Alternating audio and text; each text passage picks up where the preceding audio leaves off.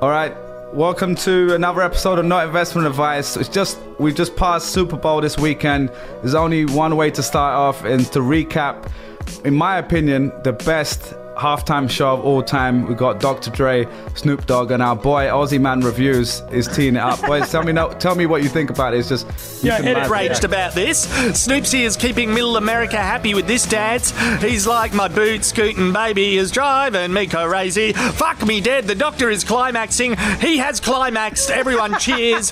Who's up next? The fellas point to someone in the man cave. Oh, it's 50 Cent. Or as we say down under $1. Why is he upside down? That looks uncomfortable as fuck. He's struggling to blink. He's a dedicated bloke. I don't think I could commentate videos upside down. His necklace is off-brand. It says 02. Right, I thought we can keep going for. We can go for a long time. His necklace is off-brand. It says 02. Wait, I need to stop. Wait, hold on a second. Christ. Who is Aussie? He's just this Australian YouTuber? Yeah, he's some crazy Aussie dude, man. He's so funny. He did that in like a day. He did that straight away. Got, I love the off-brand. Views. I love the 50 cents chain is off-brand. It says 02. So good, man. Anyway, Super Bowl, lads. You watched it this weekend. What do you think, man? What was the verdict in the fan household and the butcher household? Dude, I'm definitely in the point in my life where like I watch 3 minutes of football a year. Like, and you go to the game, you have the same conversation. Everybody's actually, hey, who are you cheering for? It's like, I don't care anymore. I'm just here to get gas with the boys. It's exactly what happened. You watched it at home, no?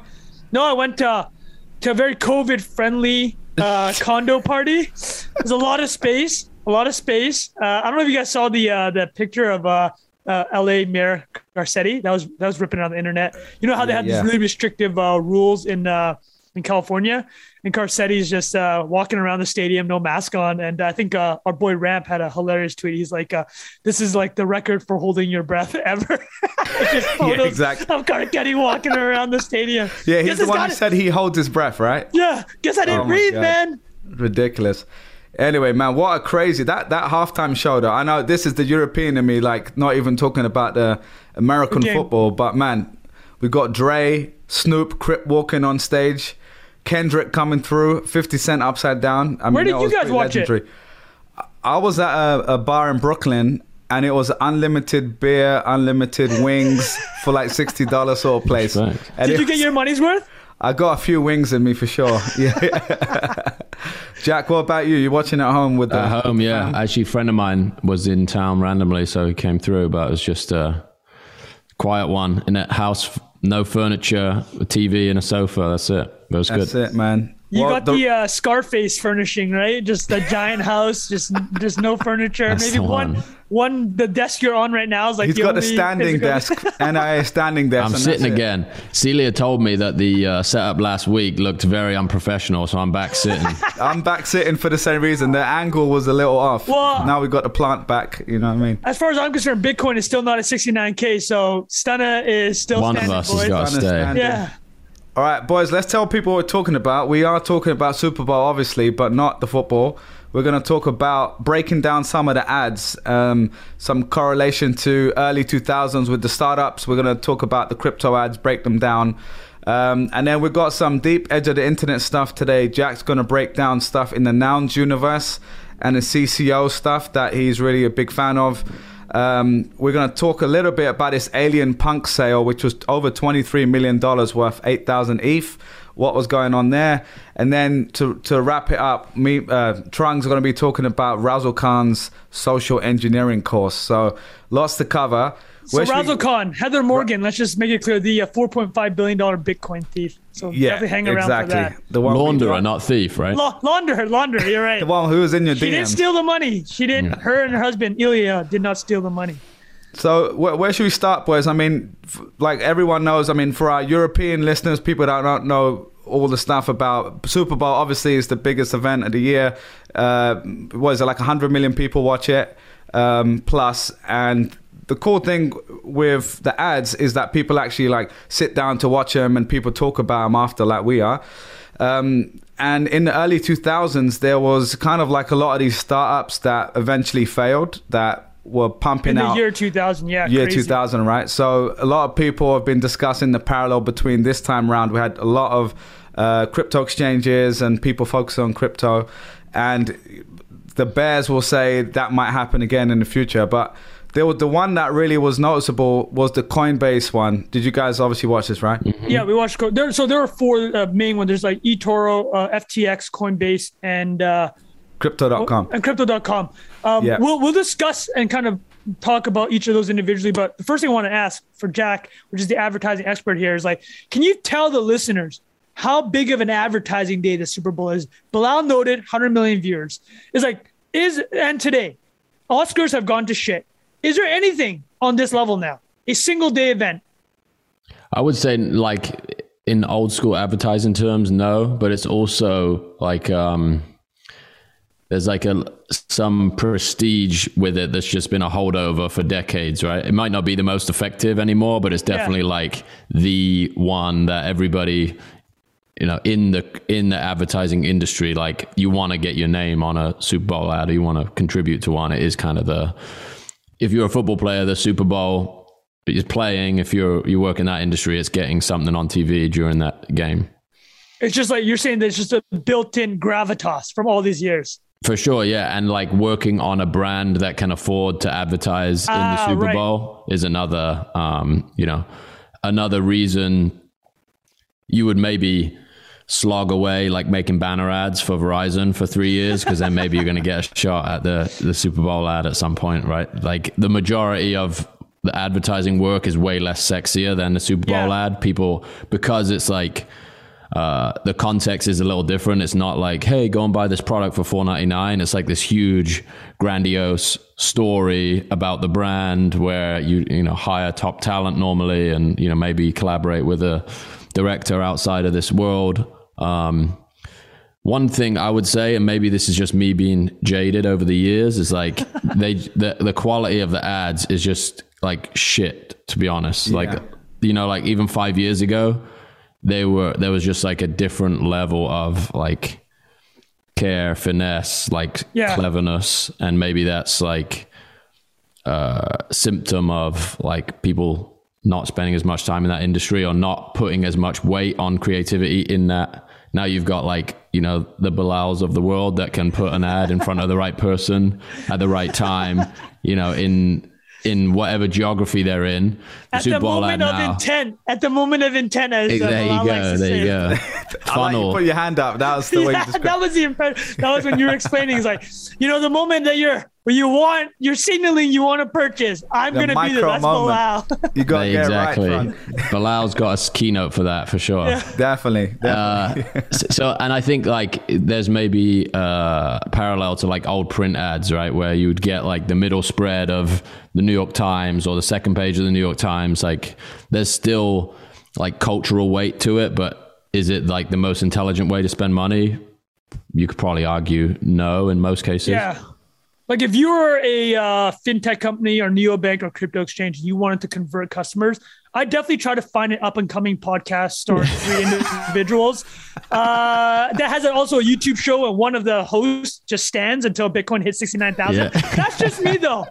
That's how I would spend the ad budget. But I've never worked in an ad team for a big corporation, so that's an uninformed opinion, boys. That's just a good way to think about it.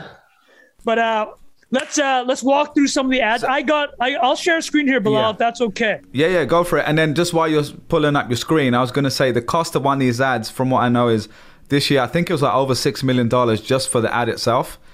Like the media, so to speak, $6 million. And I think that's for 30 seconds. And this is hilarious.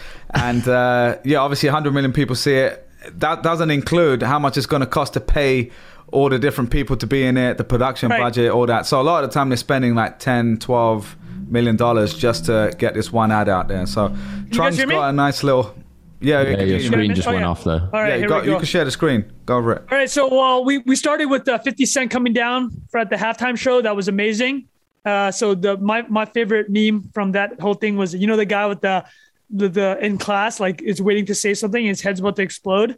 Some dude is like, this is my favorite meme, is like they flip that guy upside down for the listeners, and it's like basically 50 Cent's just waiting. He's like, yo, Dre, hurry up, dude. I don't know how much longer I can do this. Because if you didn't see it, 50 is looking a little bit husky. I'm not trying to fat shame him. Yeah. But the inflation joke started coming around. Like, inflation's getting out of control. 50 Cent looking like $1 right now. That was kind of the joke. I'm not about that. I'm just saying what I heard. And actually, to be honest, he looks kind of good, man. Like, he's like older. Like, you get the barrel chested as you get older, but he was mad fit when that song came out. You guys remember that, right? In the club. Yeah, I mean, he had like a 12-pack. Yeah, that was insane, bro. So I had a bunch of these Kanye things. We can flip through them. All right, so this first ad here, this is ranking from the worst to the best ad. This is the eToro ad. This is literally what the entire ad looks like. It looks like any other ad for any other company ever, right? It was like a total nonchalant. I didn't even know eToro did Bitcoin trading, so that worked.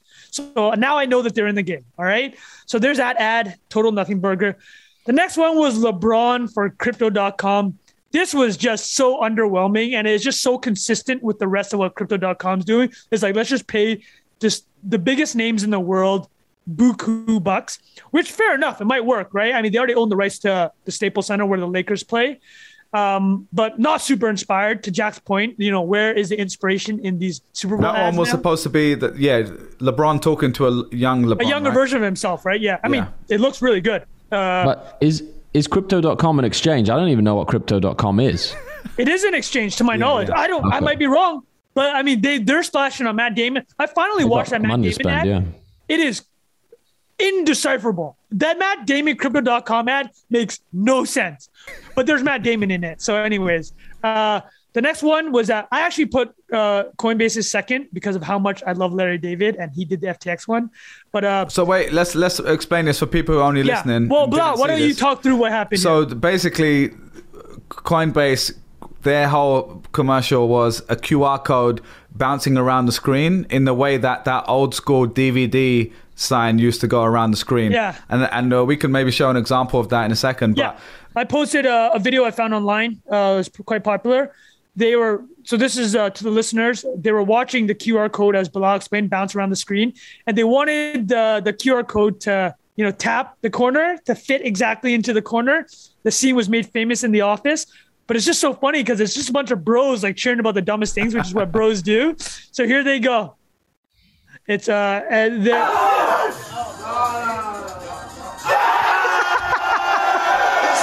these bros completely lose their mind when the QR code corners.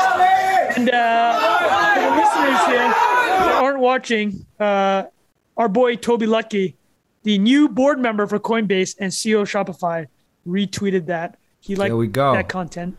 All right, so pumping his bags. Yeah. Pumping his bags.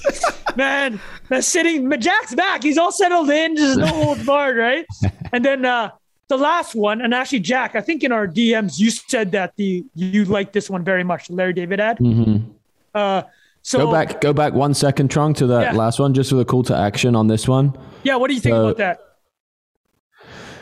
Could you read it out? Could you just read it out? Yeah. So the QR code takes you to a little microsite. Yeah, a microsite. It says the offer expires. So I'll tell you exactly what the offer is.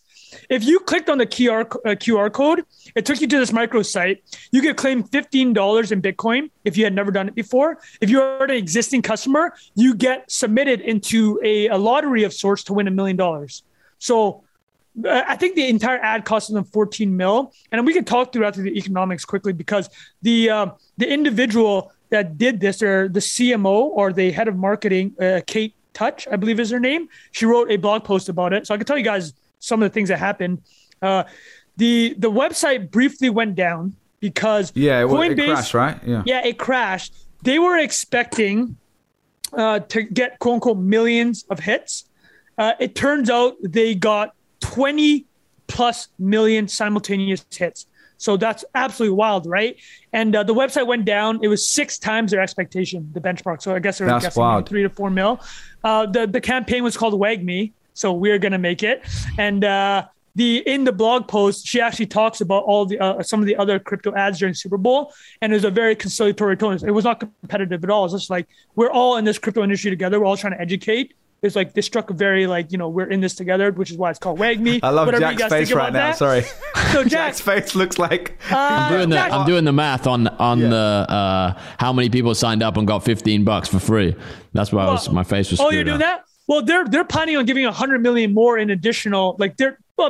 Giving away money is all marketing, right? It's all customer acquisition. But our friend Sean Puri in his newsletter actually wrote up back of the envelope on what he thought the numbers were. He said 117 million people watched it. If 20% scanned the QR code, let's say that's about 20% is 25 mil, 10% signed up. They think they got about, and the 20% of those linked to their bank accounts. He says that he thinks 500,000 new customers at a customer acquisition of $90 each. It works out because the $9 acquisition and the 45 per user times 500,000. He thinks it was worth 23 million for them, and it costed about 14 mil. So they made 50% on it. And we're talking about, I think the key thing, honestly, because that's like direct response metrics, like how many people installed it, signed up, which obviously is the most important thing. But it was the most talked about ad for sure, right? Go on LinkedIn, boys, and scroll down. It'll be every post. Yeah, breakdown. But the other thing I was going to say, Trung, do you mind just bringing it up again? Yeah. Since we got Jack here, and I'm curious, you're a writer, so like in advertising, landing page stuff, a few key things. They've got offer expires, nice time constraint. Yep. They got like sign up 15 highlighted, pretty simple, opt in to win. I mean, it's it's a cool idea, but I'd be curious if they do a full breakdown of, in like a few weeks of how it actually performed. It cost them nothing, basically, that video either, right? So that was, they had to buy the spot. They had to buy the actual ad time, which is ton of money, but I'll say that as a contrast to FTX's thing, because FTX got Larry David. This is actually my favorite one. I thought it's hysterical. So Larry David co-created Seinfeld, a star and creator of Curb Your Enthusiasm, which is a comedy genius, comedy legend. He's worth $500 million. Okay, so he's never done an ad like this before. So I'm just thinking in my mind, like, how much money did you have to be convinced to, seriously, I bet he got paid 20, 30 million for this part. It's just like, what's going to move the needle for him? $1 million means nothing to Larry David, right? And he's never done something like this, which means he's gotten offered 1 million times. So the ad, if for the people that haven't seen it and the listeners here, is Larry David is playing like a version of his Curb Your Enthusiasm character, which is a very skeptical, snarky, witty kind of asshole. And like he's going through time criticizing like the greatest inventions that have ever been made, right? Like the very first part of this ad is like he's playing like a pharaoh of Egypt, and somebody brings a wheel to him, and he's like, "Well, what is that? What's the use of that? It looks like a rolling bagel, right?" And so he's making fun of it, and then he makes fun of the U.S. Constitution. He makes fun of indoor toilets. He makes fun of my favorite one was he speaks in Japanese. He's saying that the Walkman will never work because you have to be worrying about the batteries all the time, which is pretty funny. And then I thought this ad was amazing, but what made it particularly interesting was of all the kind of exchanges that we talked about, eToro, FTX, Coinbase, and what's that, crypto? Sam Bankman-Fried is obviously super into the meme culture, right? He talks about this all the time. So he, from a comedy standpoint, obviously he's like, I need to get Larry David. Like I need to do the best version of this possible. But what's interesting is that Larry David's co-creator, the director of this ad, actually talked about how they agreed to do it. Because at the end of the ad, Larry David says very specifically when he's pitched the idea of FTX, he's like, no, that's a terrible idea. Now think about that. For most companies, especially in the bleeding edge technology, you're going to pay somebody 20 million to say your thing's a terrible idea. But the reason why it works with only one person is because Larry David is just such an absurd character, right? And he's just such a curmudgeon that his personality can pull off literally saying in an ad spot you're paying for as FTX that your product is shit, but it works because it delivers on the joke. And that's what Larry David's director said about this, the whole bit. He's like, we agreed to do it because at the end is like, we got what was the funniest to us. And he says his reaction to people saying, don't you feel bad that you're shilling crypto? He said, we don't fucking care because we care about comedy. And like, we got the ending and payoff that we wanted, which was that Larry David was going to shit or say something negative about FTX. but then look wrong in the context of the ad doing it because he had basically tried to talk down on all these great human innovations. But you know what, though? They softened it, so they must have had a fat check, because after he said that's a terrible idea, he's like, but I'm usually right about all these things, you know? It's just like, fair enough. That's a terrible idea. It would have been 100 times harder. Oh, you're saying like, yeah, that would have been the full. So I think you nailed it, Jack. I love how Jack is just like, he's like, hold on, Trung. This isn't done yet. So I think you're 100% right there. I did actually miss that part, or I totally forgot about it, but that's a great point. I mean, that's a very good point. They did. But it's interesting because he's going to have like a good amount of backlash just based on like where his work is shown and the people who watch it, like in the same way Matt Damon got like roasted for it. Like if he'd actually gone the whole way and like everybody had the minerals to just leave it as like, nah, that's a terrible idea. I think it like hits the like absurdity levels of the Coinbase thing. Yeah. Which is like the same theory of like why content on the internet works was like, this is like this thumb stopping thing. The Coinbase ad was like, yeah, this isn't this like oversaturated celebrity steeped like nonsensical story. Like everybody's just like, what, is a TV broken? Yeah. It's like a really smart, it was a really like smart the Sopranos. Have you guys ever seen have you guys seen the end of The Sopranos?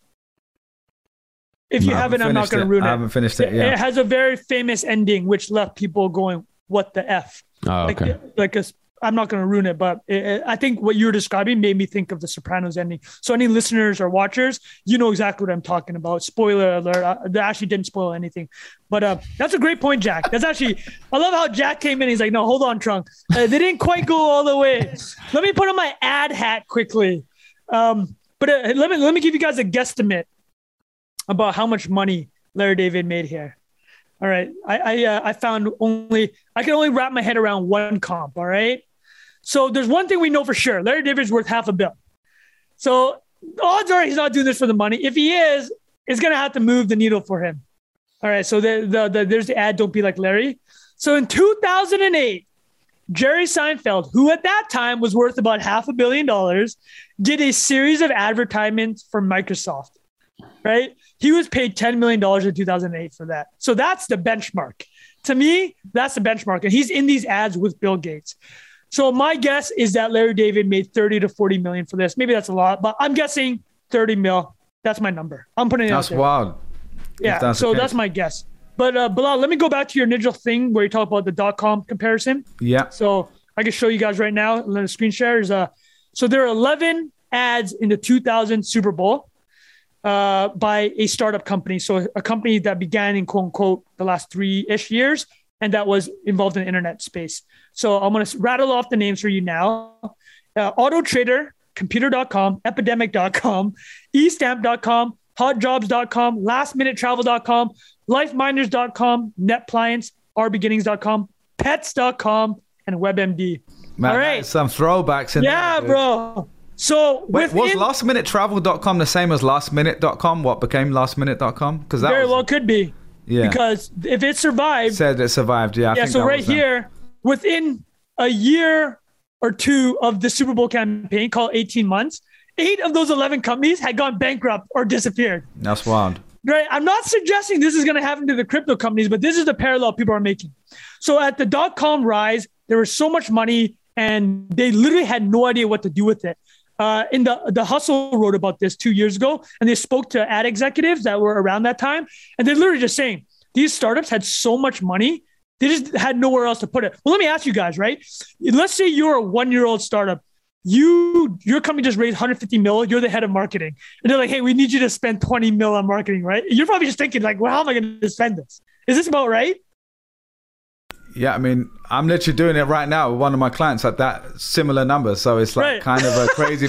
I mean, I'm not doing all of that, but I'm seeing that, and I'm like, man, that's a lot to get. So like in your mind, you're like, how do I make my job easier? Should I just buy a Super Bowl spot and like a third of the budget's gone? Yeah, I guess so. No, it's just I think especially compared to back then because there was less obviously digital marketing where you can actually measure stuff. So it is interesting, and I wonder if what the prices were like, if they were more or less. I think it's $2 million for 30-second spot. Wow, what back then? Yeah. But what is it now? I think it's 6. And it actually went up year over year, which I was actually surprised by. Because if you look at the viewership, it's actually gone down over the last few years from like 110 million to 100 or something like that. But it's like like we talked about, it's like one of the last few, everyone's watching, right? It's like one of the last few things. Completely. Jack, did you mute yourself or did you have a thought? You're muted, buddy. Oh, sorry. I was just going to say, like, looking at that chart of all those like bankrupt startups, this, particularly the crypto exchange thing, it does feel like close to a winner take all business. Right. So it's just like show up, throw your money around, like see if you can, if you can get 500,000 users off the back of a Super Bowl ad, that's like a massive leg up against all your competition. And they're all trying to do the same thing. So if you look at like crypto.com's effort compared to Coinbase, it's just like you set your money on fire. It was such a waste of money. I agree.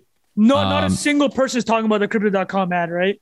Yeah. And I think this is not really what we're talking about, but it feels to me like FTX is like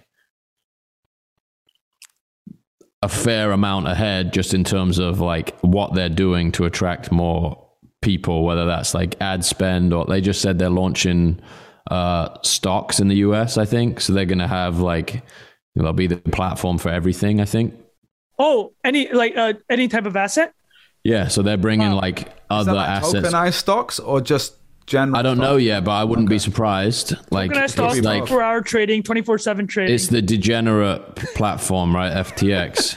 They're very clear about that. Possible in the best very way. clear about that. Yeah. Sorry, FTX. We're still accepting sponsorship deals here. All right.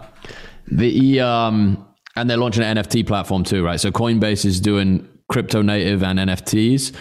Coinbase is like, okay, we're going to list, a dozen currencies, and they're already this like big beast that probably takes longer to get an asset on Coinbase than it does on FTX, right? So I think the macro view is like the deadly combination of spending on ads the way they are and like just pulling features into their platforms is it feels to me like they're like the speed going to catch up, even though Coinbase has already got to be 80 million wallets in the US or something nuts. They got a big head start. Right. Yeah. The other thing I was going to say, I mean, I don't know if you guys saw this as it relates to, I'm just pulling up my screen as well. Real quick, can you see this on Twitter? This is FTX. Oh, fuck, yeah. Straight after Coinbase's. And it's so good. It's just Sam Bankman-Fried's hair. Sam Bankman-Fried's head. Yeah, it's a silhouette. And they did the same thing. And, they didn't pay another 10 million for that, obviously. But quite a smart way to kind of react, which is kind of a big, like even when I'd worked on stuff like this in the past, let me just stop sharing. What would happen is a lot of the brands would spend this crazy money, like that one brand I have in my mind, which was the same CMO that said they don't believe in the internet, they call it internet. Hold on, Bilal, give some context behind the listeners. Oh, so for people who haven't heard that episode, I was working at Google. One of my clients was a big footwear brand, and the CMO said, I don't believe in the internet. We call it the internet. And my job, my team's job was to convince them the internet was a thing. And this is not 2001, right? This is like 2013, 14. So not crazy. But the point was they had all these massive moments. Like they do a Super Bowl ad. There was another time where, without giving too much away, like someone ran in their shoes and won like a big, race or whatever. And like you would go, and you would literally go and like Google the athlete's name. And they weren't showing the ad. You know what I mean? Like they weren't capturing that demand. And that was so infuriating to me because it's like you've already spent 99% of what you need to spend. And now all you got to do is this little reaction part where someone's searching. You just need to take them to the right page, keep the storytelling going. And in this case, it's a similar thing where FTX is like, oh, that's funny what they've done. Let's jump on that trend. It's like called like trend jacking is another way of doing it, describing it. And that's a funny, like whoever made that in quick time is, obviously deserves a raise. And, but it's a smart way to like jump on it for sure. No, I was going to say that your CMO sounds like he really liked the eToro Super Bowl ad. Yeah, 100%. That style. He's definitely like, the best ad of the four is the eToro one followed by crypto.com. Crypto.com. We're also looking for sponsors and title sponsors, so we're still in the running. No, I had one more thought about the 2000 parallel. So to Jack's point, I agree that it's more of a land grab, very, very different. I think people just call it bubbly toppy, right? That was kind of the instinct that people were trying to say. But there's a finance concept I wanted to bring up, which I think our listeners will appreciate. This is a fun fact fan for this episode. So have you guys ever heard of the skyscraper indicator? No, what's that? So over the past 100 years, anytime a skyscraper is built and becomes the tallest building in the world, it like portends an economic downfall or like a drop in the stock market. The rationale being the height of the building and the money, free-flowing capital that allows for it to be built is the peak exuberance of society. Like everybody's getting so rich, they don't know what to do with all this free-flowing money, that the only thing that they can think of as a society is to build the tallest building in the world. It's a physical top signal. Exactly. I was going to say, it's a physical, the equivalent is now people buying NFT dogs, you know what I mean? So it's the skyscraper indicator. So this is where, so the history isn't too far back. We're only going to go about 50 years. So in 1973, Sears Tower in Chicago, I believe now it's called the Harris Tower. Anyways, it becomes the largest tower in 1973. This precedes the stagflation decade in like America, right? And it stays the tallest building in the world until 1998. 1998, the tallest building in the world becomes the Kuala Lumpur building, the Petronas Towers. And the Petronas Towers become the tallest building in the world at the time of the Asian financial crisis. So Malaysia was one of the key countries in the Asian financial crisis. They had gotten so much hot money from the West during the roaring 90s, the boom time of the 90s. And then it stayed the tallest building in the world for 6 years. 2004, Taipei 101 in Taiwan comes the tallest building in the world. What happens a couple of years later? Great financial crisis, right? And then now the tallest building in the world is the Burj Khalifa. Did I say that right? In Dubai? In Dubai, right? Yeah. It became the tallest building at the end of the financial crisis, 2009, or like when the financial crisis, the acute part of it ended. What's next? So like, funny enough, the tallest building in the world that's supposed to be completed at the end of this year is another tower in Malaysia. And the Saudi Arabia also was trying to build one called the Jeddah Tower. But I just find it funny that the skyscraper indicator has some of the same feelings at these toppy moments during the Super Bowl. What do you guys think about that? Yeah, it's a funny theory, but I kind of like it. Not investment advice. Not investment advice. But I would equate the equivalent now to the dog coins and everything, obviously. But I mean, it's close. I mean, that we've just taken the digital real estate. You know, like people now buying digital real estate. That's true. Again, I'm not being Fad Bilal here. Like, I'm trying to buy digital real estate too. But you know what I mean? It's So wait, when we start living in the metaverse and people start erecting the tallest buildings in the metaverse, like somebody erects a building like stretches from here to Mars, like, oh yeah, this is the top, man. How did they afford all that digital real estate? Decentraland getting smashed right now. People buying it up, dude. So, I mean, just to come back to the ads, just to finish it off, Jack, we didn't get your take on like your favorite out of all four. I think Trung, you already said your favorite was Larry David one. From your expert advertising opinion, Jack, what was there one that stood out to you? I think you didn't like any of them. No, I would say give different ones top spots in different categories. I think the framing of the FTX one was great. Like you don't often see a like well articulated reason like why to buy crypto, and 3 out of 4 of those are just like buy crypto. It's like it's not convincing a layman who is, you know, a large swath of people watching the Super Bowl are not like internet native or technology native people. So I think FTX did a good job framing the story as like, oh, here's this invention that maybe was mocked when it first came around. Right.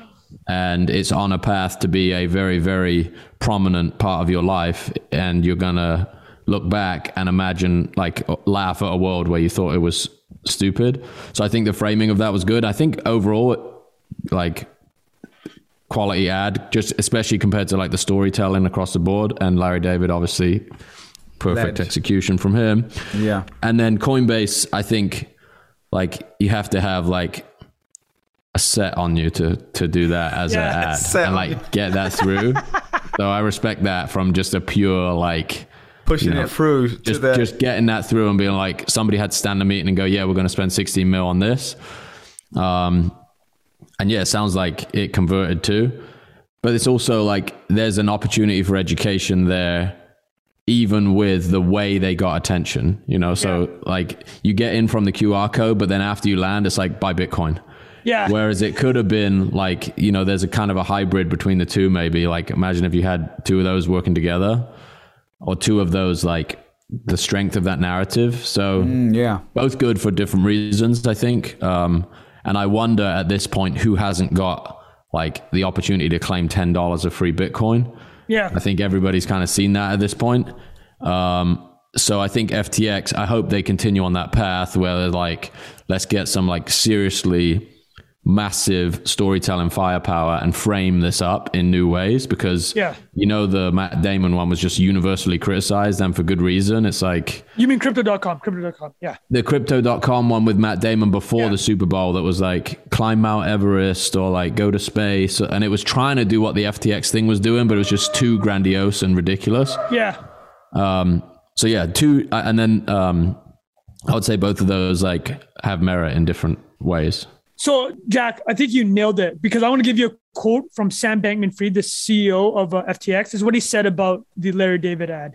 We need to meet people where they are, and that means embracing skepticism. A lot of people who are now the biggest advocates of crypto once had significant reservations. Brilliant, right? It's exactly what you said. It's like, the reality is this. Not everyone is going to have the pom-poms out, right? So, like, we're going to meet them mentally where they are, and we're going to be, like you said, Jack, when these people look back, though, will they feel like, hey, it's like every time something new came along, we made fun of it, but look what happened. So you're putting it in that class of thing, but doing it so much better than crypto did, where you just have Matt Damon walking around in space and being like, hey, we're like climbing Everest. Right? Yeah, I would argue there are only skeptics left.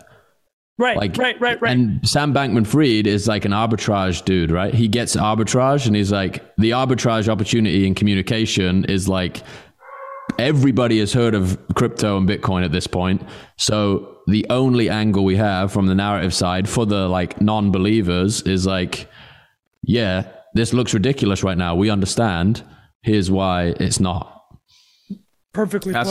Yeah, I love that you said that he's an arbitrage guy, because he literally did currency arbitrage, right? Like that's he did like, was it crypto arbitrage or something like that? Is Bitcoin in like a Japanese market and selling it back in the US, or something? He's making 10 mil a day. Yeah, the big spread between what Bitcoin was costing in Japan versus the US. You're right. That's how he started basically down this road. And man, I love, just to summarize what Jack Butcher just said, mind blowing.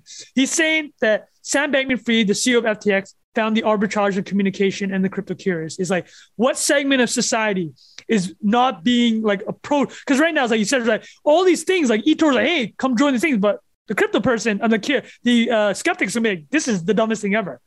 But Sam Bankman-Fried's going to this other part that's being untouched or not being serviced properly. Yeah, great. Well put, both of you. And it's like, we should be seeing a lot more if that's like coming from him. And that's another thing, like, he runs that company. He's not a CMO.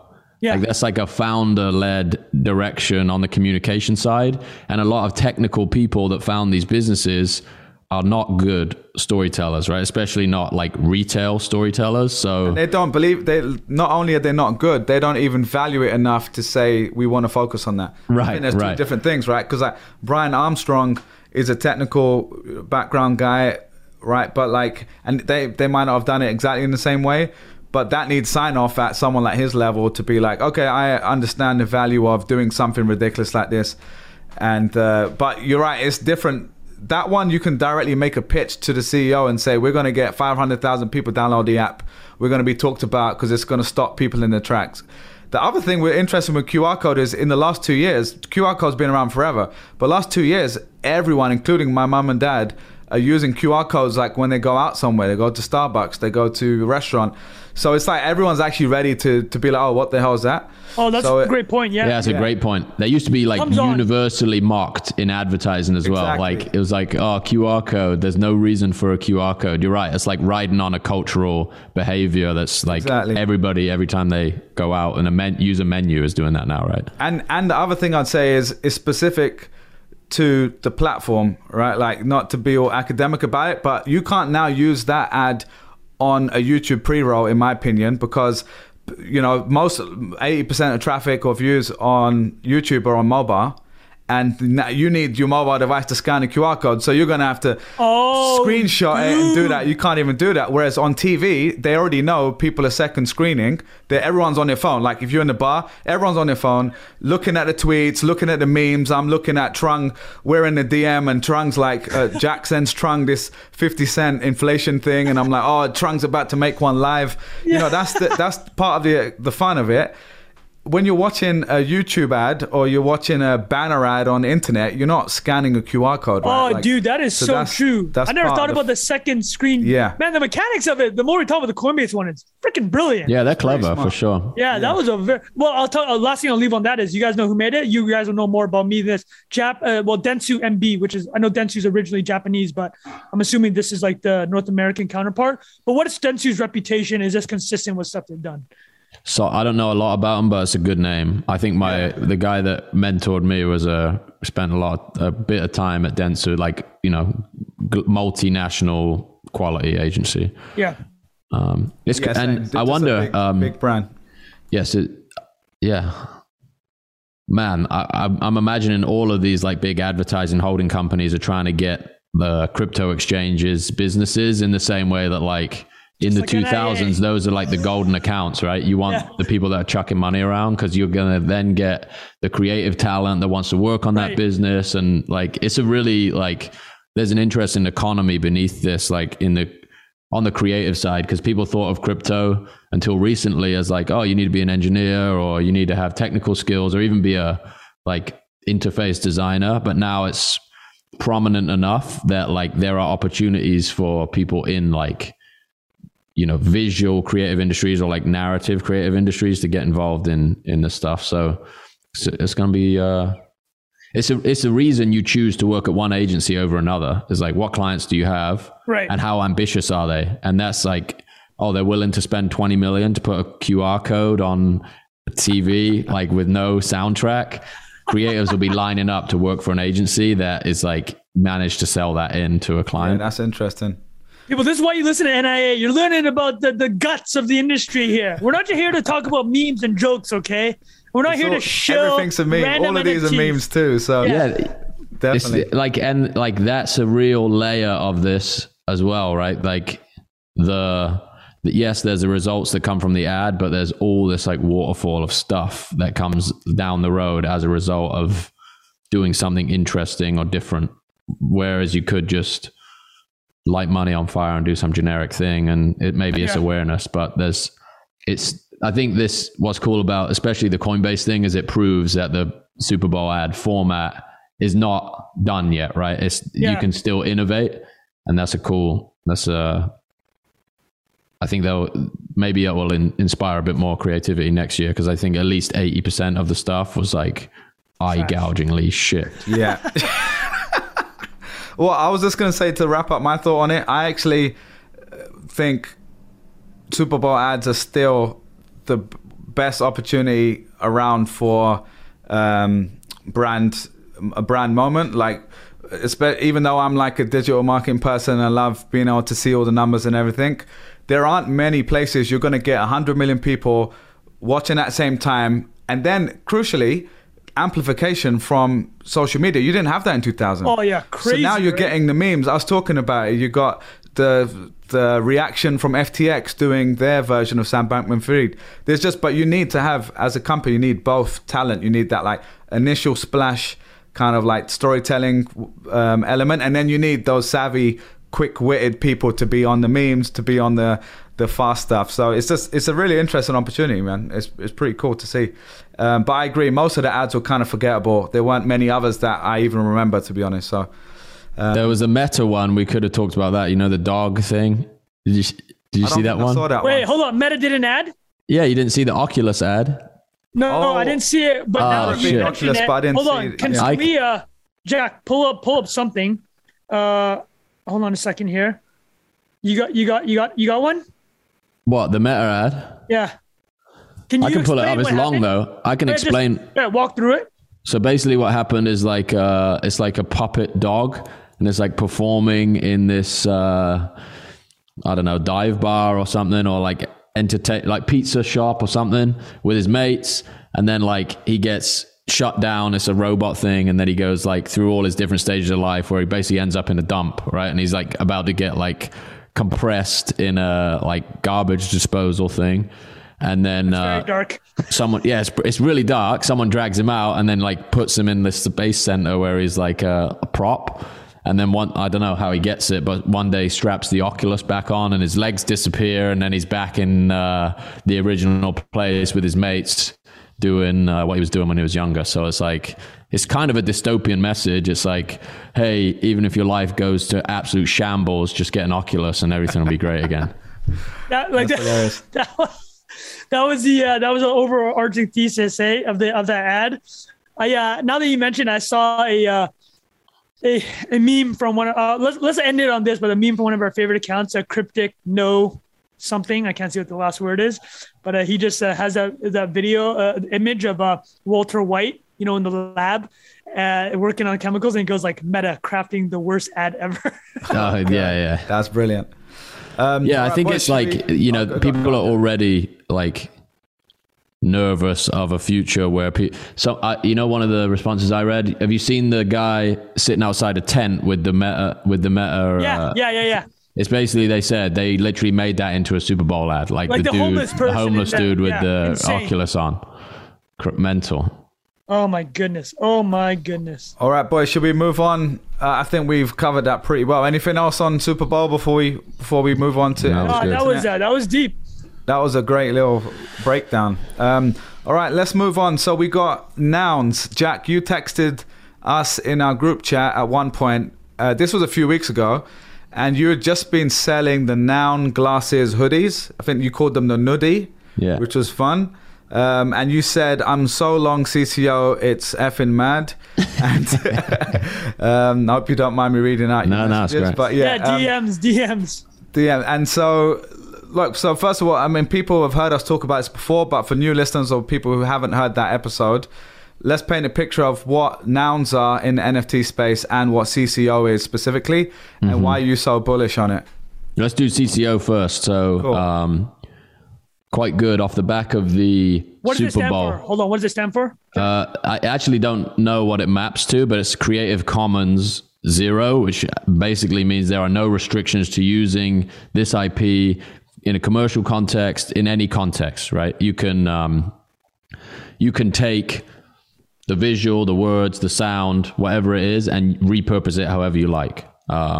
So typically, like, to use an image, you would pay a fee based on how many people are gonna see it, how big you're gonna display it. Like Getty Images, right? Like you got to pay like the license to Getty to use like random photographers. Exactly. And that's Getty. That's a service that's actually built to distribute IP. Outside of that, there's like brands where if you use it, you're gonna get a cease and desist, or you're gonna get challenged in a court of law somehow, or even like just the contracts that you have to draw up to use IP are incredibly complex, right? Like if two brands collaborate, there's probably a dozen lawyers that have to get together and write contracts and say when and where this can be used and how far this thing needs to be placed away from that thing and blah, blah, blah. So CCO as a concept is essentially like, you can use this IP in any way you want. We like give up all like ownership rights in inverted commas to pursue legal action if someone like uses this in a different context. So that's CCO. Nouns we've talked about on the podcast before, which is primarily a DAO, but built through an NFT project, right? So in the same vein or inspired by some of these 10,000 image profile picture projects, they have a slightly different mechanic where they release one every day, and it's a 24-hour auction. And the proceeds from every sale goes into a treasury, which is then managed by the people who buy the nouns. So they're up to like 250, 260 days. I think there's about 120, 130 holders, and there's about 60 million bucks in this treasury. So as a project, like, they have embraced this idea of CCO. So people own the NFTs that give them governance rights in the DAO. But anybody outside can take any of that visual IP, take the name, take the font that they use, take anything, and build other projects off the back of that, right? And they have this very, this symbol, the glasses, the nouns glasses they call them, which are on every single one of the characters. And they're these, you know, completely square, very recognizable pixelated glasses. They actually showed up in a Super Bowl ad last night. Really? They were in like 10 frames of the Bud Light ad. So wait, the Bud Light, like, cartoon glasses are actual real life versions of those glasses? No, I think they were on top, CGI, right? On a painting. CGI. Okay. Yeah. So and just for people, just visually, I'm just going to share your screen of your hoodie, actually, Jack. So people watching on YouTube can see it while you're talking about it. You can see that there. It's like, this is the blue one, right? Yeah. Yeah. So if you pull up, Bilal, if you put in nouns.wtf in the top, just for everyone watching, this is the site where they get auctioned every day. So right now, this one's being auctioned every day. If you use the arrow at the top, you can go back. So we're on Noun 208 today. Every single one of them is going to have a pair of these glasses. And wait, hold on. And the winning bid for these are in the hundreds of thousands of dollars. Is this correct? Yes. Oh, so most the of them. Holy, so, and how much did when the project started, they're doing one a day for 10,000 days. Is this right? They're doing one a day forever. It's inflationary forever. Okay. So doing one a day forever. And the first one costed how much? It has to be 100, 200 ETH. I can't remember exactly, but it was like the first one generally sells for a premium because it's, you know, there's a how much was it? Okay. What about numbers 10 through 20? What were they selling for? Ballpark. Around 100. It's hovered around there. I think the lowest it's gotten down to is 30, 40, 50. There's been like a lull over Christmas, but picked back up. So, and then Jack, also to call out, there's a connection with Cryptodes here, right? Because we've talked about... I was just about to bring that up, yeah. So there have been like other projects that have taken this, essentially this same philosophy, which is like you can remix any of this content and, you know, use it in whatever context you like. Cryptodes was one of the first projects, and we talked about it in a good amount of detail when that came out a few months ago. And this was one of the reasons I think Cryptodes was like had that initial cultural velocity too, is because it tapped into this bigger narrative of the nouns. Those Cryptodes with that characteristic, the nouns glasses, trade at like a 2 or 3x premium over the, you know, over one that wouldn't have that. So the reason I think it's powerful, my experience in particular gives me like, I think, a different view of it. So in building Visualize Value and talking to hundreds, thousands of people that are building things on the internet, trying to like establish network effect for themselves, it's very hard, right? It's very hard to, like, you guys both know this, you've built things on the internet, like starting from scratch is extremely difficult. And what's very interesting about this approach is like, if you can pack enough meaning into a symbol that can give someone like a kickstart of like cultural velocity, right? In the same way that you see like a Nike swoosh and you know what that stands for, right? Just do it, or like athletic excellence, or just the notion of like pursuing some physical or anything really, right? The swoosh is like, yeah, it's like any type of ambition of like pushing yourself to the limit. It like encapsulates all these ideas right now, right? Like exactly. Push yourself to the limit, accomplish things you couldn't believe you could accomplish. Yeah, and like Jack, everyone's an athlete. Did you tweet the nouns glasses are the Nike swoosh, or was that someone else? No, I tweet them next to each other. So it's like these are the two schools of thought, right? And the nouns school of thought is like completely nascent. Right, this is the antithesis of brand marketing. It's like, well, if you can't protect the context in which your symbol appears, you have nothing. Like anyone can take that away from you or go and make a competing product or blah, blah. But that was a behavior that came to like, that was standardized in a completely different environment, right? When you're making physical products or you have a supply chain to protect or you have like a moat that isn't secured by the virality of something on the internet. So there's like keying into this model that is, you know, the notoriety of a meme on the internet is dependent on how like easy it is to replicate the thing, right? And if you give complete free reign to people to replicate the thing, then you have to execute it in a way that people want to reproduce it, right? This is not, you can't just take anything and say, hey, anybody can use this. And it's like a guaranteed path to profitability. It has to be something that people are interested in replicating. So I think they did that. They did that well, but there are mechanical components to it too, where one, it's like incredibly easy to replicate. It's not like, if you think about, I wouldn't say easy. Maybe easy is the wrong word to use. But if you think about the Bored Ape aesthetic, it's very, very particular to like a very niche type of artist, right? You can kind of tell the brushstrokes of that artwork is like the work of a few people. Pixel art is very different in that it's like this plug and play system. You have like a grid of pixels, say there's 32 across, 32 down. You could put like, the aesthetic is very recognizable and it creates this like playground where people can add to this library of stuff and it all feels like it's related. So I think that like that's another thing they tapped into. And we talked at length about these debates of like CryptoPunks versus CryptoFunks, right? And people putting pressure on a artist to basically go back and revert their decision to protect their work. You know, people are like, I should be able to use this thing. Like I own it. I want the commercial rights to it. And I don't agree with that approach because that's not, they didn't build it for that, right? It's not in the DNA of the project. Like we didn't build it that way. Yeah, sure, you can retroactively apply it, but you're not, like people didn't buy it for that. So you're not, people aren't entering and buying into the community because of that feature to begin with. So what makes you think that's a behavior that they're going to be interested in doing?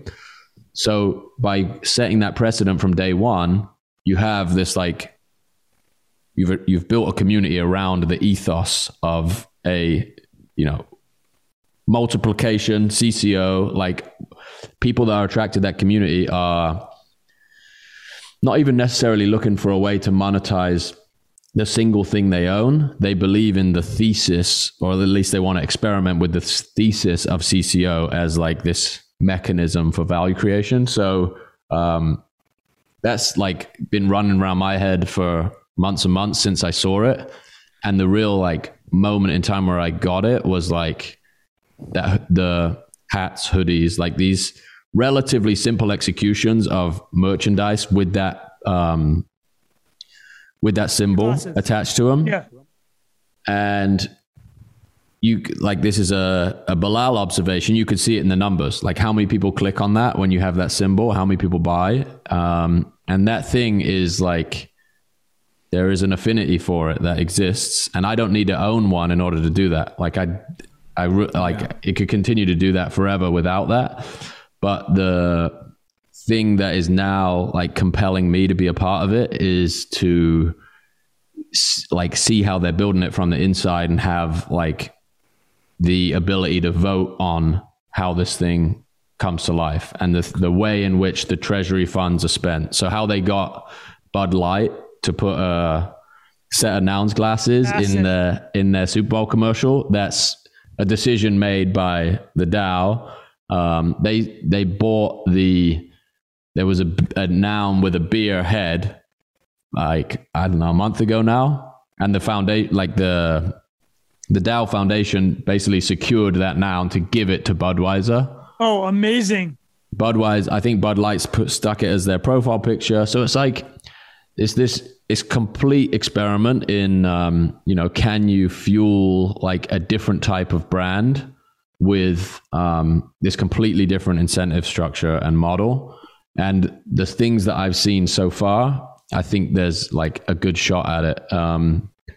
The other one thing I'll say, which is like a little bit of a philosophical rant in the space, is like a lot of these projects are, let me like try and tie this thing to my identity, right? And it's becoming like these weird identity politics things that you're seeing play out in various degrees of like controversy. Like there's the controversy within CryptoPunks of like how representative they are of the people who are buying them. Like, right. And like typically, images, right? There's not enough, typically the people who have been nerding out in crypto are like a certain demographic, and they buy the characters that look the most like them. Right. And they bid them up. Yeah. So, but this is completely different. It's like, this is, the one I got is a duck. There's I was going to share it so people can have a look. You just bought this one, right? Yeah, so let's frame it. Jack owns one of these. So he just got one, dude. Yeah, he owns one, if that wasn't already clear to everybody. Yeah, there's like, one's got a skateboard for a head, one's got a DNA helix for a head. Like, and the thing that excites me about that is like, then you can start to think about like the massive broad application of this stuff. Like, there's already a kid's coloring book that these guys built, and it's free. Yeah. Right. So you can take all of these like pieces of IP that actually represent not like nouns, right? Nouns is a funny twist on pronouns, which would be like someone's name, like, sorry, not someone's name, but like about your identity versus this thing that is not you. It's like a thing that anybody can own. Everybody talks about, everybody references. So it's a very different and I think clever way to build this massive movement and community, and like have people attached to the things that they identify with, like the duck. I love Donald Duck. Like actually in a couple episodes time, hopefully I'm gonna have some little Donald Duck there you go. Pieces in the back here. The studio's getting built, son. I see that. Yeah, so like there's just the interesting little components of it, and it's run by people that really helped me get my head around the whole Web3 and NFT space. We talked about 4156, who was a 4156. Punk 4156, who was a big character in this like CCO debate, and like actually built this as a response, right? Doesn't sit and shout and be like, hey, this is BS, I want rights to this. He's like, no, I'm like literally dumping my position in projects that don't work this way, and I'm gonna build my own. Yeah, so skin in the game. That's my respect, right? That's like, I love it when people are just like, I'm just gonna rebuild. Yeah, do what I want. Can I ask Jack but his name is Punk 4156, or he or she has whatever. Do punks have this as well? No. Because does he still have the Punk, or he's no longer owns the? No, Punk? He sold it. But he's still got the name. That's his identity. To emphasize, he sold it, but he kept on cutting the price of it, which is pissing people in the punks community off, because he's like, you're reducing the value of our asset because you're selling this at a lower cut rate. I remember this. I can't remember what episode it was, but yeah. We talked about, it was dropping at 500 ETH like every 10 minutes or something. It was like pretty aggressive. 500 ETH is about 150K, 100K, six figures, right? Yeah, he sold it for 10 mil. Like his Punk was like this iconic, unreal, man. Sold it for $10 million, and that was what mostly widely regarded as like he lost a bit of money on it, based on what the market would bear. Obviously, he made money on it. Well, that dash perfect transition actually to, can you tell us about, you were sending something around? Did a Punk sell for 23 million? 23, 23 million. 5822. 8,000 Ethereum, yeah. So okay, that's a record. That's a new record, yeah. So for those who don't know, the top tier Punk is an alien. There's 9 of them in the 10,000 supply. Yeah. So somebody claimed this for free 3 years ago, right? Oh my goodness.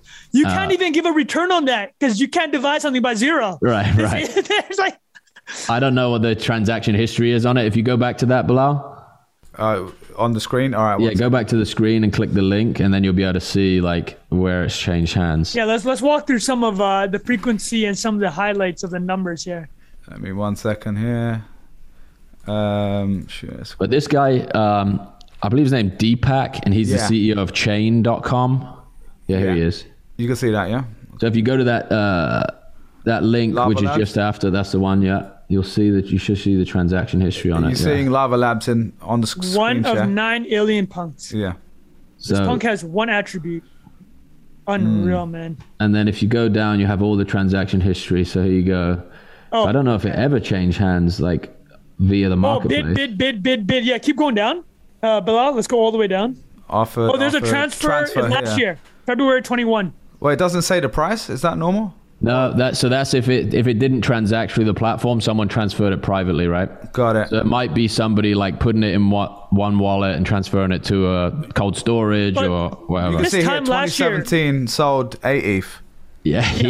Hold on a second. Hold on. Bilal, let me walk through these numbers that you're showing here. So in July 2017, this CryptoPunk's worth $1,600. Fast forward to January 2021, is worth $2,700. Fast forward 2 years, it's worth $25 million. So it jumped from 2.7K to 25 million in 2 years. Oh my. Jesus Christmas. Yeah. You say Trung. That's So- wild. It is Jesus Christmas. So this guy apparently bought it on leverage too, based on that How reply. does that even work? I don't even. I believe that's what you call the skyscraper indicator, boy. Bringing it back exactly. So I'm assuming he deposited like 30 million bucks worth of Ethereum in Compound, and then took out 23 and bought What? this, right? And then Like a collateralized loan sort of thing. exactly, the bet is that ETH increases in value to the extent that you can Can you pay explain the compound? obligation. What is the compound situation here? How does that work? Compound Finance is like a DeFi pool, and Bilal, correct me if I'm getting anything wrong here, but they accept like 10 or 12 different tokens. So Ethereum, like I think 3 different stable coins, maybe Aave. And it's a really simple interface. Like you can basically check any of your tokens as collateral into Compound, and then it will give you there you go. Yeah.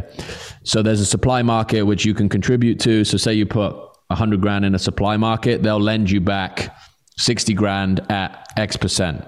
So it's like collateralized loans for crypto.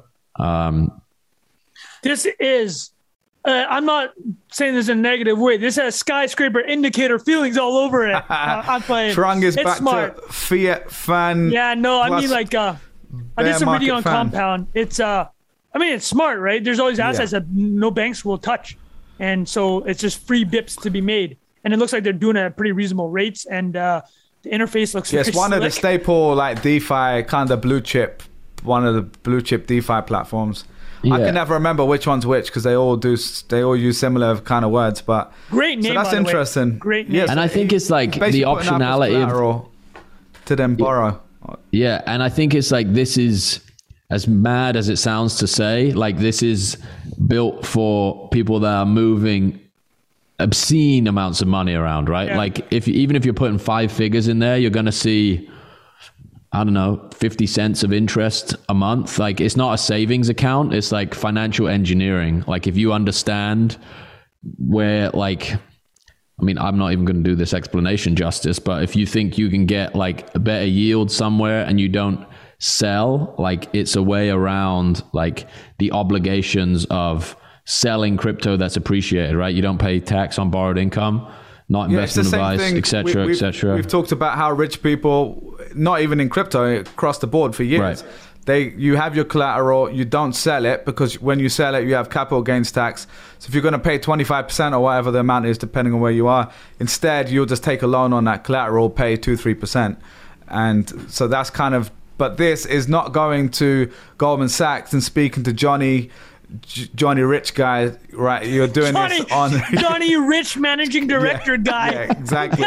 Bilal just hasn't come up with the full on the nickname, the jokey I nickname. made that one yet. up. Yeah, exactly. Yeah. Definitely didn't. But yeah, so but this one is done through a smart contract. You're like clicking a button. It verifies there's an amount in there. You take out the loan. Not Johnny MD over here, okay? Exactly. So anyway, and there's varying degrees of risk, right? There's like collateral pools that'll pay you 30%, but the chances that somebody's going in there and draining the whole thing is a lot higher than if you're getting paid 0.5%. Yeah. Right. The smart contract risk. Yeah. So history has been made once more. Yeah, and this will not be the last time we have a record-breaking CryptoPunk sale, I'm sure. Wow, Fiat Fan laying it down, man. There it is. There's a auction at Christie's for 108 or 109 punks coming up soon. Christie's or Sotheby's. So something will be broken. It's interesting, like why people would opt to do that. I guess the press is huge. And but you're obviously paying a huge premium to sell them at an auction house. I don't know if you're going to make that. Your punk's winning. Your punk is winning. The punk you own. You still have a punk, right, Jack? I got 2, yeah. Yeah. Oh, yeah. That's what I mean. You're winning. Like this is good for you. Yeah, we'll see. And like talking about collateralized loans, people have now built platforms where you can deposit NFTs as collateral too. Yeah. So I saw that even for getting a mortgage. I saw. So actually, the clicks to bricks we talked about for you. You haven't got to get rid of them. Pioneer right here, Jack Butcher. Well, I sold mine, man. So I'm a freaking. But I mean, like you pioneer clicks to bricks, brother. All right, that was a great summary, Jack. Thanks for doing that. I know you're going to have to jump in a second. The last you gotta jump at 2, yeah? Anything else on the NFTs before we wrap that up, boys? I think that was good. I'll so I'm going to be joining all of the like town halls for the DAO, and I think this is just like in the few places I've been, this is the one DAO where people have actually referenced it's like very well run and worth listening into to see how, like, a good and get involved. run. And I'm trying to bring some of that knowledge back to the listeners of NIA. Yeah. So that's amazing, man. Well, beautiful. Congrats on Thank the you. noun. Thank you. I like it. All right, Trung. Jack, if you can hang cool. If not, rewatch this because you're going to learn something. For the listeners here, I pulled up the slides. So as part of the Heather Morgan, Ilya Lichtenstein, a $4.5 billion Bitcoin heist, one of the things that came out of it was Heather Morgan, a.k.a. Razzlecon, which is her rapper alias. Some screenshots came out of a talk she gave at a NYC salon. I think this is some I guess a TED Talkish type of event. I don't know if you're familiar, but I found 4 slides on the internet. They kind of went around the internet. So she gave a whole course, a whole talk about social engineering, which is hilarious, right?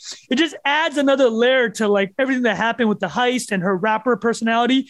I just want to talk to through some of her social engineering slides because I think it's hilarious. And they're actually very practical tips. So her slides were about crashing any event. So if you wanted to crash an event, what would you do and what were the levers that you can pull? So one thing that I will tee this up with was, here's the first slide. But before I get into that, let me explain to Bilal. Yeah, go on. So the software company that she nominally runs is called SalesFolk, and it helps B2B companies work on cold emails. So her whole shtick is that she knows how to social engineer people. And full disclosure, I received Twitter DMs from Heather Morgan in November 2020. Did they come across as automated? Did they come across as a real person? So it's all part of her social engineering kind of image. So a couple of her of articles for Forbes, they're all in the public domain. She wrote a few articles about social engineering. One of them was saying that Sacha Baron Cohen is the greatest social engineer ever. So Sacha Baron Cohen, for the people who don't know, is a creator and actor behind Borat, behind Ali G. Bruno, Ali G. So his whole thing is he knows how to create personalities and invade spaces and get into spaces and elicit ridiculous responses, right? Oh, yeah. He's a king at that. He's a king, right? I mean, he's the UK. I mean, you guys know Ali G growing up. I mean, Ali G growing up, that was I watched it with my dad. I mean, he's the my best, dad right? will be saying Booyaka Shah. Booyaka Shah. Well, his most recent one, the one that she's writing about was, did you watch the thing? He did a thing called This Is America. He basically came up with OJ? He made 5 characters, right? And each character he builds like this background about them and like invades different places. He interviewed Dick Cheney. He gave Dick Cheney a water jug for what the waterboarding accusations against Guantanamo Bay. Like Dick Cheney basically signed off on. During an interview, he gave Dick Cheney a water jug to have him sign it. So the whole point is like she is a student of Sacha Baron Cohen in the sense of like she wanted to learn from him how to take the ideas of social engineering. And basically, for the listeners and viewers here, what social engineering means to Heather Morgan is the ability to, make people do stuff that they otherwise wouldn't do. It's like persuasion, right? And she's just talking specifically about in her presentation how to break into events. I just think it's funny. It gives you really a look into her mind. But so here she is at the salon. That's her. How to social engineer your way into anything. Here's the slide. This is really funny. I love how this is like someone took a picture, like hilarious, audience, right? So she goes, if you want to crash an event, you need to have stuff on you that helps you kind of navigate the place, right? So she's like, you should have badges to look official, press passes. You want cigarettes and gum so you can share it with people. And that kind of uses on the persuasion technique of reciprocity, right? If you give somebody a stick of gum, they're like, oh, yo, thanks for the gum. Like, how can I help you, right? Yeah. Some other stuff she does is like a notebook to look like a journalist, a professional camera to look like a photographer. The last two are hilarious. Wear a black shirt in case you need to look like security, right? So you can start. Dumb. That's so. Then the last one is wear layers of clothing in case you need to modify because somebody's chasing you. I mean, this is all. I bet you this is like, up, man. These are like CIA tactics. I bet you they teach their agents like these are like the moves when you need to navigate spaces, right? And so the next part is hilarious. So this is what she's done in the past to. In addition to everything she's bringing, which is like the badges and the black shirt, she's also learning some techniques, which I've actually used at the club. Have you ever been at a nightclub? And so have you ever been at a nightclub? Mrs. Fan, turn away. Yeah, Mrs. Fan, don't listen. Have you ever been at a nightclub and your buddies are kind of circling the club and you don't know what to do and you need to look like you're occupied, so you pretend like you're on your phone? Yeah, of course. It's like the default. Yeah. It's like the old. You don't want to look like a total knob, so you're pretending like you're texting somebody and like you have friends. So like one of her tips is like pretend to be on the phone if like people are following you around or like think you're looking suspicious. And the other thing she does is this is so sketchy. Lurk and listen. They just start eavesdropping on conversation. Label, man. Right. It's just crazy. And this is her whole thing. And the last thing I'll show is, which is hilarious, was she actually shows pictures at the end of her presentation of all the different places she broke into. That she didn't talk about the Bitcoin exchange. Yeah, she didn't talk about the $4.5 billion Bitcoin heist. To be clear, she wasn't involved in the hack. She was laundering the money. This was my theory. She had her and her husband, Ilya Lichtenstein, they traveled quite a bit, were networked globally, Southeast Asia, Middle East. I suspect the hackers were from an emerging market, potentially Southeast Asia, and that they basically pitched themselves as like the Western know-how to launder the money, right? And this is all speculation, right? All speculation. Written about this, or this is the fan? No. Well, I mean, like her master's thesis was about food stability in the Middle East. She studied at the University of Cairo. She's very well traveled. Like if you, because I did it, when I realized she had messaged me, I wrote a whole thing about it for my Substack. She, you search Vietnam under her name on her Twitter, tons of things coming. She lived there. She has lots of friends in Vietnam. She's written 4 articles about Vietnamese entrepreneurs. But she's like, seems to be very well plugged into Southeast Asia for some reason. And I'm like, this is kind of sketchy. Vietnam has a pretty deep connections to crypto in the sense of like, I think a quarter or a third of the population owns crypto because they don't really trust the government. The TLDR being this, she did a whole presentation on social engineering. And if people enjoyed that, I might try to spin up a cohort-based course around it. Could you imagine doing that? That's hilarious. Dude, I mean, we got to wrap up in a second, but I think with her, like the fact, it's just such a weird story. Like I feel like there's gonna be more that comes out. This could easily be a movie. Like the story of her. Netflix is already doing a documentary. Oh, they already are? Already doing a documentary. The TikTok videos of her. I think when we did the last episode, we talked for like 2 minutes on this. Yeah. And since then, more's come out. But just the whole story around like the TikTok videos, her rapping. Like she's literally picking up chopsticks with her feet. Like, and bizarre. To think this person could be doing something like what she was doing. I don't know anything about the guy. Like I haven't read much about him. He went to Y Combinator. Okay. Yeah, he went to Y Combinator, University of Wisconsin. He had a number of startups. He was a mentor for 500 startups, a very legitimate organization. Yeah. A lot of the documents came out are super fascinating. Like they found an Excel spreadsheet on his computer that just showed all the different Bitcoin accounts they had. And he's like, oh, this one's dead. This one's been seized. And their apartment had $40K in cash. They found books that were hollowed out, like where you could put USBs with your with your private keys if you need it. But I mean, the other part being like, are they taking the fall? That also sounds like it's possible, right? Like that's a very credible theory to me too. It's like you're thinking these two could pull this off. There's definitely way more that's not. I mean, there were a few things that stood out to me, like the Dropbox. Like I think the guy or both of them were storing private keys in Dropbox. Yeah, which is just like in the cloud. Okay, this is the thing. They're leaving it plain text private keys in the cloud, but the actual access to their cloud account was encrypted. So like they still had to there were the plain text sounds bad, but there was encryption levels that done. Yeah. I think it's more just generally like we've joked on the show around putting under Jack's kettlebell, right? Like there's a reason. Well, what did the Winklevoss twins do, right? The Winklevoss twins cut up their codes, put them in like a dozen banks around the country. Yeah, that's what Vitalik did as well. Yeah, right, exactly. Well, in different locations, so you need to... Like even if you can break into one person's house, which is already unlikely, you're going to need to find it in several places. Vitalik talked about it. You know that he... when he was airdropped the Shibu, he had to call his family, who has half of the private key of his. Yeah, they had to read it out.